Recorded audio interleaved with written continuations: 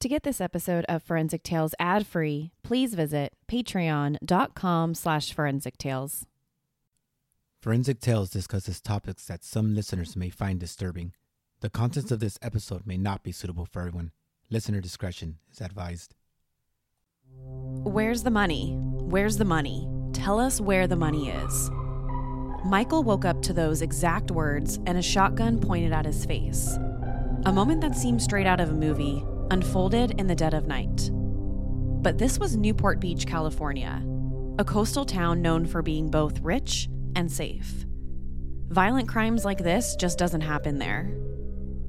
The two ski-masked men beat Michael, zip-tied him, tortured him, and then drove him to the Mojave Desert where they left him for dead.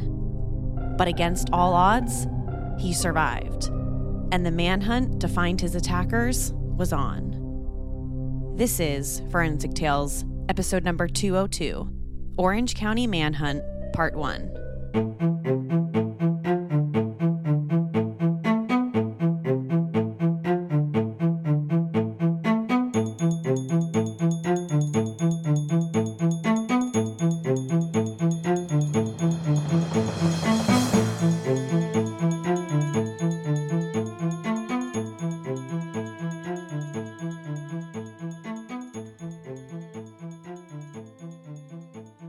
Welcome to Forensic Tales. I'm your host, Courtney Fretwell Areola. Forensic Tales is a weekly true crime podcast covering real, spine-tingling stories with a forensic science twist. Some cases have been solved with forensic science, while others have turned cold. Every remarkable story sends us a chilling reminder that not all stories have happy endings. As a one-woman show, your support helps me find new compelling cases, conduct in-depth fact-based research, and produce and edit this weekly show. You can support my work in two simple ways. Become a valued patron at patreon.com/Forensic Tales and leave a positive review. Now, let's get to this week's episode. In October 2012, a 28-year-old man woke up on his couch in sunny Newport Beach, California, to a shotgun barrel pointed straight at his face. Around midnight, 3 men broke into his upscale Orange County home. It's not exactly the kind of neighborhood known for midnight break-ins or home invasions. 2 men wearing ski masks started beating the 28-year-old business owner before he could even realize what was happening. He was dead asleep when the men broke in. The first guy hit him over the head with the shotgun barrel, while the second man put him in a chokehold. For the next several long minutes, the 2 men almost beat him to death while he lay on the couch. The 28-year-old, who we're going to call Michael for the rest of this episode to help preserve his real identity, was then zip-tied around his ankles and wrists. The intruders dragged him downstairs as his head hit almost every step on the way down. When all 3 of them, the 2 intruders and Michael, reached the bottom of the staircase, they threw Michael on the ground next to his roommate, Mary, a 53-year-old woman. When Michael purchased the home, he often rented out rooms to other people, and Mary just so happened to be living there at the time of the home invasion. Mary was also zip-tied around her ankles and wrists and blindfolded with a piece of duct tape over her face so she couldn't see or scream. These mysterious men treated Mary a little bit different than they did Michael. She was also woken up by someone wearing a ski mask pointing a shotgun in her face. But when she opened her eyes, the man told her, "This is not about you. Don't try to fight and you won't get hurt." This invasion was all about Michael. Mary just so happened to be in the wrong place at the wrong time. The men kept shouting, "Where's the money? Where's the money? Tell us where the money is." Michael told them he had about $2,000 in cash hidden in a sock upstairs in his bedroom. But the men weren't satisfied with that. They were after a lot more money than just $2,000. They knew Michael had a lot more than that, or so they thought. Mary and Michael could hear the men rummaging through the house, opening and slamming drawers. Within minutes, they went through the almost entire house looking for only one thing: money. But after searching everything high and low, they didn't find what they were after. While Mary and Michael lay on the floors, zip-tied with zip ties, one of the intruders drove Michael's black Maserati out of the garage, and a white cargo van pulled in. The three men threw Mary and Michael onto the floor of the cargo van, causing part of Michael's blindfold to come up a bit so he could see. But he wasn't able to make out much. He didn't recognize the white cargo van. All he saw was a glimpse of a panda paper, a common symbol used in the marijuana industry. Life after that moment would never be the same, especially for Michael. The three men drove around Newport Beach for a while and stopped at a gas station to fill up the tank. After that, the men drove 2 hours outside the city to a remote desert. As they drove, the men insisted that Michael turn over the money, not just the $2,000 he offered back at the house. They wanted millions of dollars. But where did these guys think that Michael had millions of dollars? If the money wasn't inside his house, then where was it? Well, according to the men, Michael had the money buried in the remote desert. Whoever these kidnappers were did their homework. This wasn't a random attack committed by random strangers. They knew Michael. Several times throughout the long car ride, they threatened Michael and told them that he would hurt all of his loved ones if he didn't tell them where he buried all the money. They knew his girlfriend had red hair and drove a Jetta, and they knew where his parents lived. They kept saying over and over again, "Where did you bury the money?" But Michael had no idea what they were talking about. Yes, he had a successful business. He owned a relatively nice home in Newport Beach, one of the nicest towns in Southern California. He did drive a fancy car, but he didn't have anywhere near $1 million, especially not in cash on him. And he certainly didn't bury it anywhere, let alone in a remote desert. So he kept saying, "I don't know," which only made the guys even madder. When they arrived in the desert, the kidnappers opened the back of the cargo van and threw Mary and Michael to the ground. Mary's first thought was that the men were going to shoot and kill him. That's why they drove him out to the middle of nowhere. It would be the perfect place for an execution. But that's not what happened. Instead of shooting either of them, they did something far worse. Something that's probably only ever talked about in a horror film. Now, full disclosure, this next part of the story is extremely graphic, but there's no other way to describe exactly what happened next. And it describes perfectly who these men were and what they were capable of. They took Michael's pants off right when he got kicked out of the car. They then placed a zip tie around the base of what I'll describe as his manhood and then cut it off. After that, once they had completely sexually mutilated him, the men then poured bleach all over his body, burning every inch of him. The bleach burned all of his open wounds and cuts. They then used a blowtorch to burn different parts of his body. At one point, they even brought out a stun gun to shock him. Now, during this torture, because there's no other way to describe it, Michael practically begged these men just to shoot him. That would be far less painful than what he was going through. He would have said basically anything just to have them stop. But they didn't stop. They seemed to enjoy what they were doing far more than simply shooting him. Plus, they didn't seem like they were trying to kill him. Sure, they could have, but murder wasn't necessarily on their to-do list. Before returning to the van and driving away, the men told Mary this: "We're going to throw this knife, and if you can get to it and cut through your zip ties, then today's your lucky day." After that, the three men drove away, leaving Michael and Mary alone in the middle of the Mojave Desert.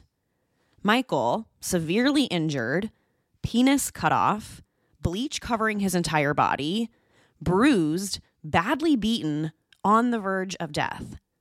And Mary, his roommate, was blindfolded and zip-tied, trying to find the knife and go get help. Long after the three men drove away, leaving Mary and Michael for dead, a Kern County Sheriff's deputy was on his way to work and spotted Mary along the side of Highway 14. She was still zip-tied, but had managed to get the blindfold off her face. She had also somehow managed to find her way to the side of the highway. Mary then told the officer everything that happened. She then jumped inside the deputy's truck and drove straight to Michael. When he arrived, he immediately called additional officers and paramedics. When the paramedics arrived, they cut away Michael's bleach-soaked clothes and immediately transported both of them to the Antelope Valley Hospital. And beyond everyone's wildest dreams, Michael survived, and so did Mary. They were still alive, even after being tortured and left for dead in the middle of the desert. Although, in case you're wondering, they were never able to recover Michael's penis so that doctors could try and reattach it. It was never found. The manhunt for the three kidnappers was on. It was a search unlike anyone had ever seen in Orange County, especially in this nice neighborhood. So the investigation was led by the Orange County Sheriff's Department because Michael and Mary were kidnapped from their Newport Beach home in Orange County. Investigators knew one thing right away. They were dealing with some severe, hardcore criminals. What else could explain that level of violence and torture? But before they could answer that question, they needed to answer two other really important questions. Why were these people after Michael's money? And did he, in fact, have all this money buried in the desert? The answer to the second question is pretty straightforward. As it turned out, Michael didn't have any money buried in the desert. But he did have money elsewhere, which could help answer the first question. 28-year-old Michael owned and operated a legal marijuana dispensary business in Orange County. Like 22 other states in the U.S., California allows people to own and operate their own marijuana businesses. Marijuana is legal in these 23 states, including California. But here's the problem. Recreational marijuana is still against federal law in the states. So even if a state allows people to use and sell marijuana legally, it's still considered illegal in the eyes of the federal government. Well, this is a tricky situation for marijuana business owners to try and navigate, especially when it comes to their money. So for business owners like our victim, Michael, they usually have a lot of cash on them. Marijuana is simply a cash-heavy business. Businesses can't put their money in a federally insured bank because the federal government doesn't recognize the business as legal. So someone like Michael would have typically a lot of cash on him pretty much at all times. So the police wondered, was that the reason the kidnappers targeted him? Was it the marijuana business money that they were after? But Michael certainly didn't fit the profile of someone having three men torture him almost to death for simply owning a marijuana business. He certainly wasn't the only one who owned this type of business. Sure, he was known to have a lot of cash on him because he couldn't use the banks, but he didn't have a criminal record. He didn't associate with any known criminals.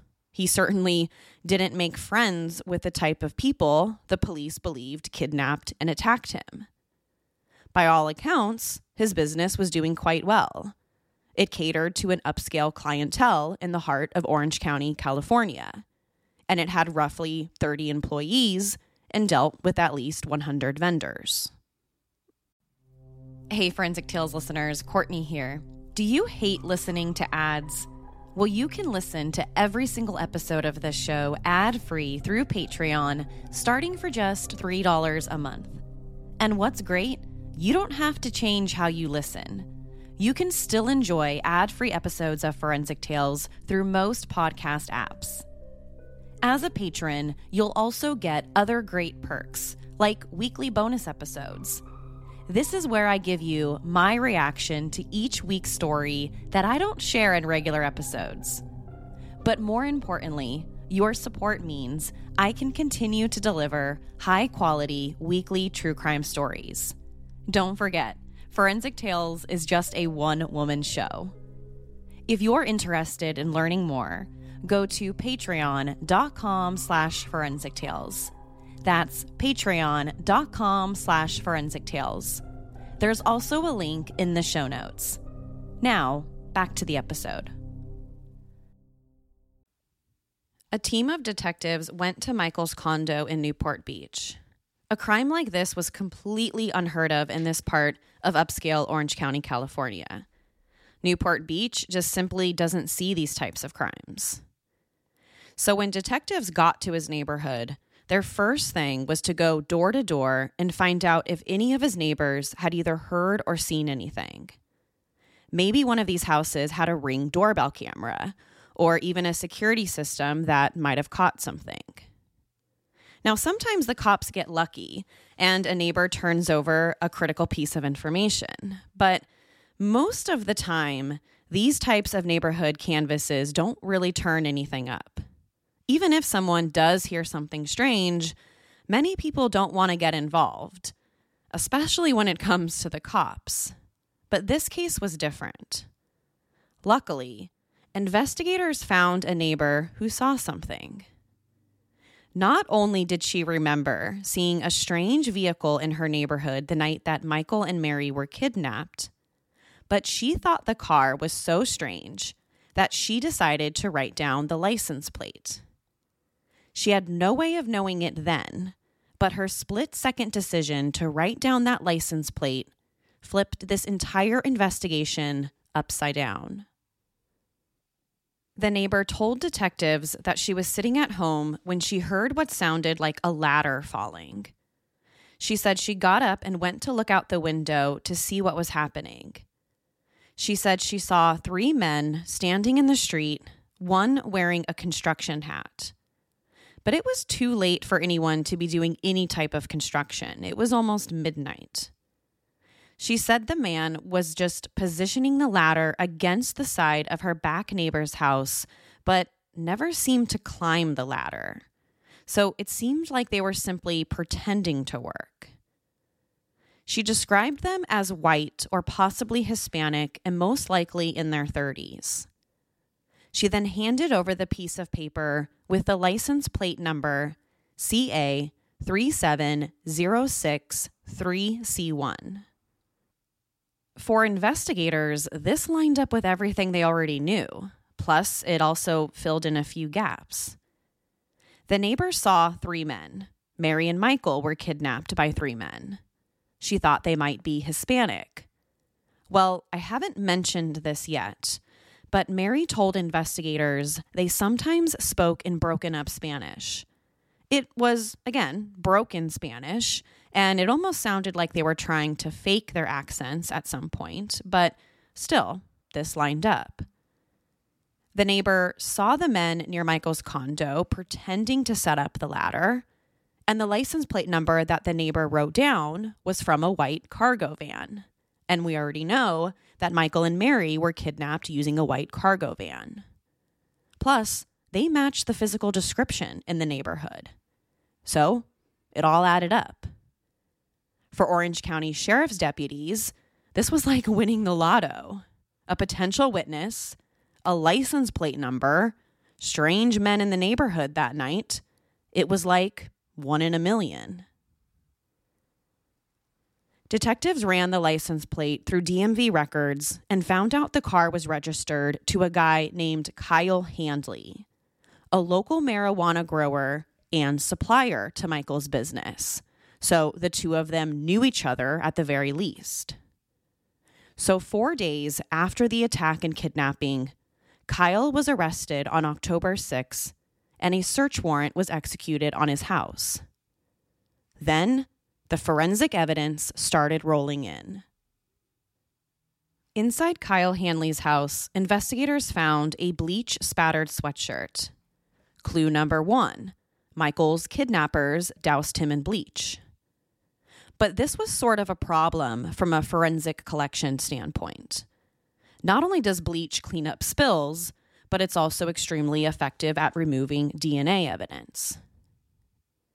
Out back, the authorities found a large black trash bag filled with white towels stained with both blood and bleach, and a single pair of cut zip ties.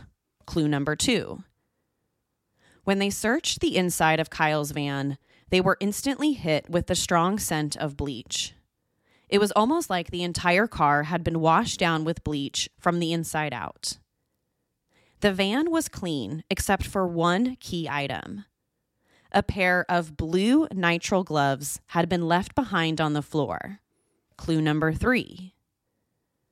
Once everything was bagged, the items were sent to the Orange County Crime Lab for DNA testing. They wanted to find out if the blood on the sweatshirt or towels belonged to their victim, Michael, or if the zip ties had either Mary's or Michael's DNA on it. There was also the chance that the blue glove found inside the van had some important forensic evidence. But again, there was one big problem: the bleach.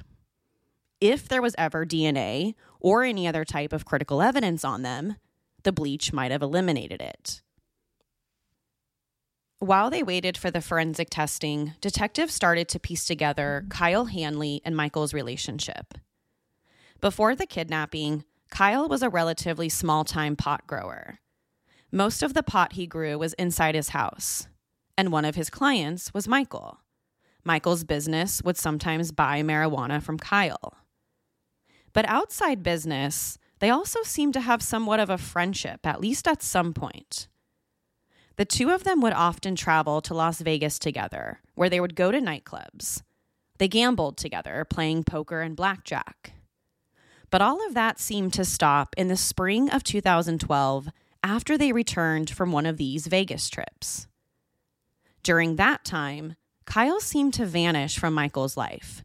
They stopped talking and they stopped hanging out. The cops believed that's when Kyle and the other mystery men started planning the attack. But why? Why would Kyle suddenly turn on his once friend? And someone he did business with, he sold marijuana to. Orange County detectives discovered that the cameras used to surveil Michael had been sent to Kyle's home.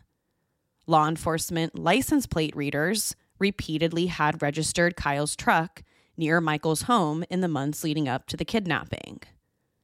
More evidence, he was at least one of the three men involved. So at this point, the cops feel pretty good that Kyle Hanley was in fact involved. But who were the other men? Kyle didn't do this alone, and he certainly wasn't the brains behind this entire operation. Kyle was just your stereotypical small-time business grower and, well, stoner. So who was the mastermind?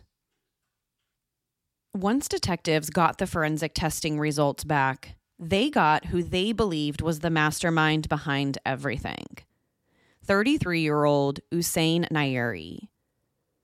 When the crime lab tested the blue latex glove found inside Kyle's car for DNA, they got a hit. It was for a guy named Hussein Nayeri, or Adam as he's sometimes called, a longtime friend of Kyle Hanley. So detectives now have two guys they think are involved: Kyle, the guy who sold marijuana to Michael, and now his friend Adam Nayeri. But Nayeri and our victim, Michael, didn't seem to know each other, at least not personally like Kyle did. Orange County detectives learned that our second guy, Adam Nayeri, might have wanted a piece of the action when it came to the legal marijuana business. Simply put, he wanted the type of success that Michael had. So sometime before the kidnapping, Adam and his longtime friend Kyle started to grow their own strain of marijuana. At first, they tried to sell some of it to Michael, just like Kyle had done in the past with his own strain. But Michael didn't like the kind of marijuana he and Adam were growing together, so he didn't want to buy any of it for the business. According to Michael, he didn't think that it was, quote, pure enough, and his upscale clients wouldn't like it. Well, that didn't sit well with Adam.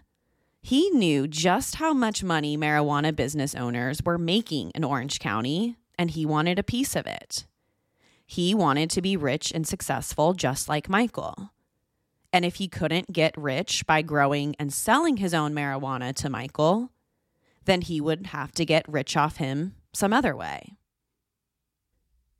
Before Michael's kidnapping, 33-year-old Adam Nairi was living with his wife Courtney in the nearby community of Newport Bluffs, an upscale gated community not far from Newport Beach where Michael was kidnapped. Although Adam met and started dating Courtney when she was just a teenager and he was on probation for a previous felony conviction, the two got married in 2010. At first, not even Courtney's parents knew about the marriage. But the two quickly became the it couple.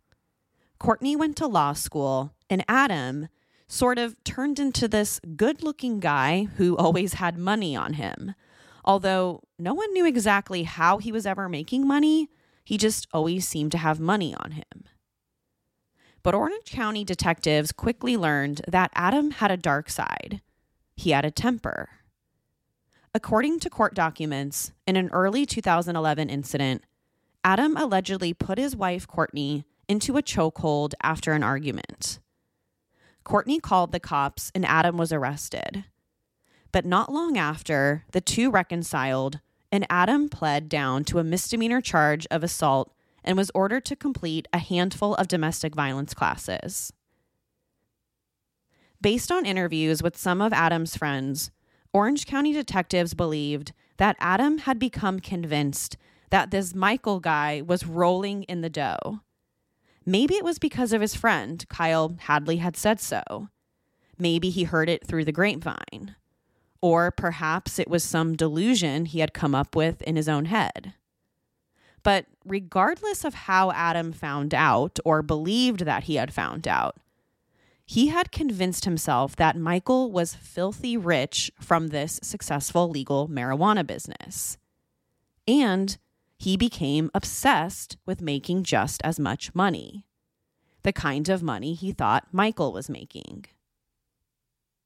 Over the next several months, Adam occupied his time by trying to figure out everything about Michael. He wanted to know his daily and weekly routine. Everything from when he stopped into the marijuana business to what he did on his days off. And most importantly, where he kept all the cash. Adam understood that being the owner of a lawful marijuana enterprise, Michael most likely didn't use a bank. He didn't put his money in a bank. So he knew it wouldn't be uncommon for someone like Michael to carry around a lot of cash. Maybe he laundered the money in another legal business so that it could eventually end up in the bank. Or maybe he was old school and kept it underneath his mattress. It didn't matter where Michael hid his money. Adam just needed to find it. By February of that year, Adam had convinced his wife, Courtney, to use her law school Lexus account to perform a background check on Michael. He started buying GPS trackers so he could monitor every one of Michael's movements. He planted one in his car. Adam's first theory for the presumed cash stash was that the money was at Michael's parents' house in Huntington Beach, California, a city a few miles away from Newport Beach. If he couldn't put the money in a bank, maybe he asked his parents to hold on to it. Or if the federal government decided to raid the marijuana business or Michael's house, they wouldn't find any of the cash. What better place to store millions of dollars than at your parents' house? So Adam set up security cameras at Michael's parents' house to see if that's where the money was hidden. With the cameras installed, Adam could stalk every movement. If the money was hidden there, he would find out. But there was one big problem. Bailey, a big black lab and pit bull mix. So when Adam showed up to install the hidden cameras at Michael's parents' house in Huntington Beach, Bailey, the parents' dog, kept barking at him and he couldn't do it. That's when Adam decided to go back home, buy hamburger patties, and poison them with fertilizer so that he could feed them to Michael's parents' dog, Bailey. Adam did exactly that, poisoned the dog, and then installed the cameras. Now, fortunately for my fellow dog lovers, poor sweet Bailey survived the poisoning. Once Adam realized Michael wasn't hiding any money at his parents' house in Huntington Beach, he decided to install cameras around Michael's Newport Beach home. He didn't think that's where the cash was, but at least the cameras meant that he could keep a better eye on Michael. But he never really saw anything. No large amounts of money were either coming in or out of the condo. Adam then devised his final theory about the money. Michael was burying it in the desert. Adam and Kyle had already installed a GPS tracker on Michael's car so that they could basically monitor every single one of his movements. And one day, Adam thought he had finally figured something out. He watched on the GPS tracker that Michael had driven out to the Mojave Desert one day and thought he was driving around in a circle in one particular area. Bingo! Michael must have buried his millions of dollars from the marijuana business in this part of the desert. Why else would he drive out to the middle of nowhere and drive around in circles? Once he came up with that theory, the plan to kidnap Michael was officially set into motion. The elaborate preparation officially began. First, Adam bought a taser, an effective weapon to quickly gain control over someone without really hurting them. Next, Adam bought a gun, a 9mm semi-automatic pistol. He also obtained a pump-action shotgun that one of his friends had purchased for him. Next came the blowtorch. According to Adam's wife, Courtney, she came home one day and found Kyle and Adam in the garage messing around with the blowtorch. Adam would pretend to use it and burn Kyle while he pretended to be hurt. Finally, the ski mask and the fake construction outfits showed up at Adam and Courtney's house. Before Kyle and Adam could execute their plan, the unexpected happened. And the entire operation almost blew up in both of their faces when Adam was nearly arrested. Around midnight on the night of September 26th, a speeding gray Chevy Tahoe sped past a Newport Beach police officer. The driver was going well over 70 miles per hour when the speed limit was only 50. So the cops threw on his lights and started chasing the Chevy Tahoe. The cop didn't know it then, but the driver was Adam Nayeri. Inside the car, Adam had more than $30,000 in cash and over 5 ounces of marijuana. Instead of pulling over for the cops, Adam put his foot on the gas pedal and drove even faster. At one point, he was going over 100 miles per hour through the residential neighborhoods of Newport Beach. The chase went across the entire town. No matter how fast the cop was going, he couldn't seem to catch up with Adam. Neither could the additional squad cars or even the helicopter that was called in. Eventually, the cops lost sight of the Tahoe, and Adam was able to ditch the car on the side of the road, taking the marijuana and the over $30,000 in cash with him. When the cops ran the license plates, they learned that it was registered to Adam's wife, Courtney. So later that night, a couple of police officers knocked on her front door and told her that a car registered under her name had been involved in a high-speed pursuit with the police. Now, at first, she admitted that her husband had borrowed the car earlier that night, but she said she didn't know where he was going, and she didn't know where he was now. But after a little bit of time, after a while, her story seemed to change. She then said the car might have been stolen. So the police told her that she needed to go down to the police station to officially file a report that the car had been stolen if her husband Adam didn't take it, like she basically originally said.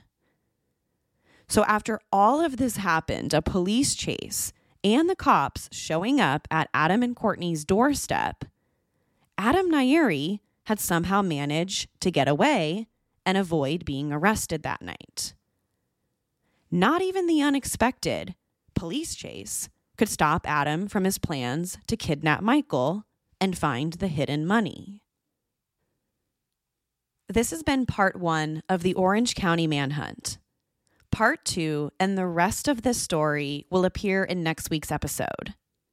Tune in next Monday for the unbelievable ending. To share your thoughts on the story, be sure to follow the show on Instagram and Facebook. To find out what I think about the case, sign up to become a patron at patreon.com/forensictales. After each episode, I release a bonus episode where I share my personal thoughts and opinions about the case. Don't forget to subscribe to Forensic Tales so you don't miss an episode. We release a new episode every Monday. If you love the show, consider leaving us a positive review or tell friends and family about us. You can also support the show through Patreon. Thank you so much for joining me this week. Please join me next week. We'll have a brand new case and a brand new story to talk about. Until then, remember, not all stories have happy endings. Forensic Tales is a Rockefeller audio production. The show is written and produced by me, Courtney Fretwell Areola. For a small monthly contribution, you can help create new compelling cases for the show, help fund research, and assist with production and editing costs. For supporting the show, you'll become one of the first to listen to new ad-free episodes and snag exclusive show merchandise not available anywhere else. To learn about how you can support the show, head over to our Patreon page, patreon.com/forensictales, or simply click the support link in the show notes. You can also support the show by leaving a positive review or telling friends and family about us. Forensic Tales is a podcast made possible by our Patreon producers, Tony A., Nicole G., Christine B., Karen D., Nancy H., Sherry A., Michael D., Nicola, Jerry M., Brian W., Natasha K., Julia S., Jerry L., and Megan G. If you'd like to become a producer of the show, head over to our Patreon page or send me an email at courtney@forensictales.com to find out how you can become involved. For a complete list of sources used in this episode, please visit forensictales.com. Thank you for listening. I'll see you next week. Until then, remember, not all stories have happy endings.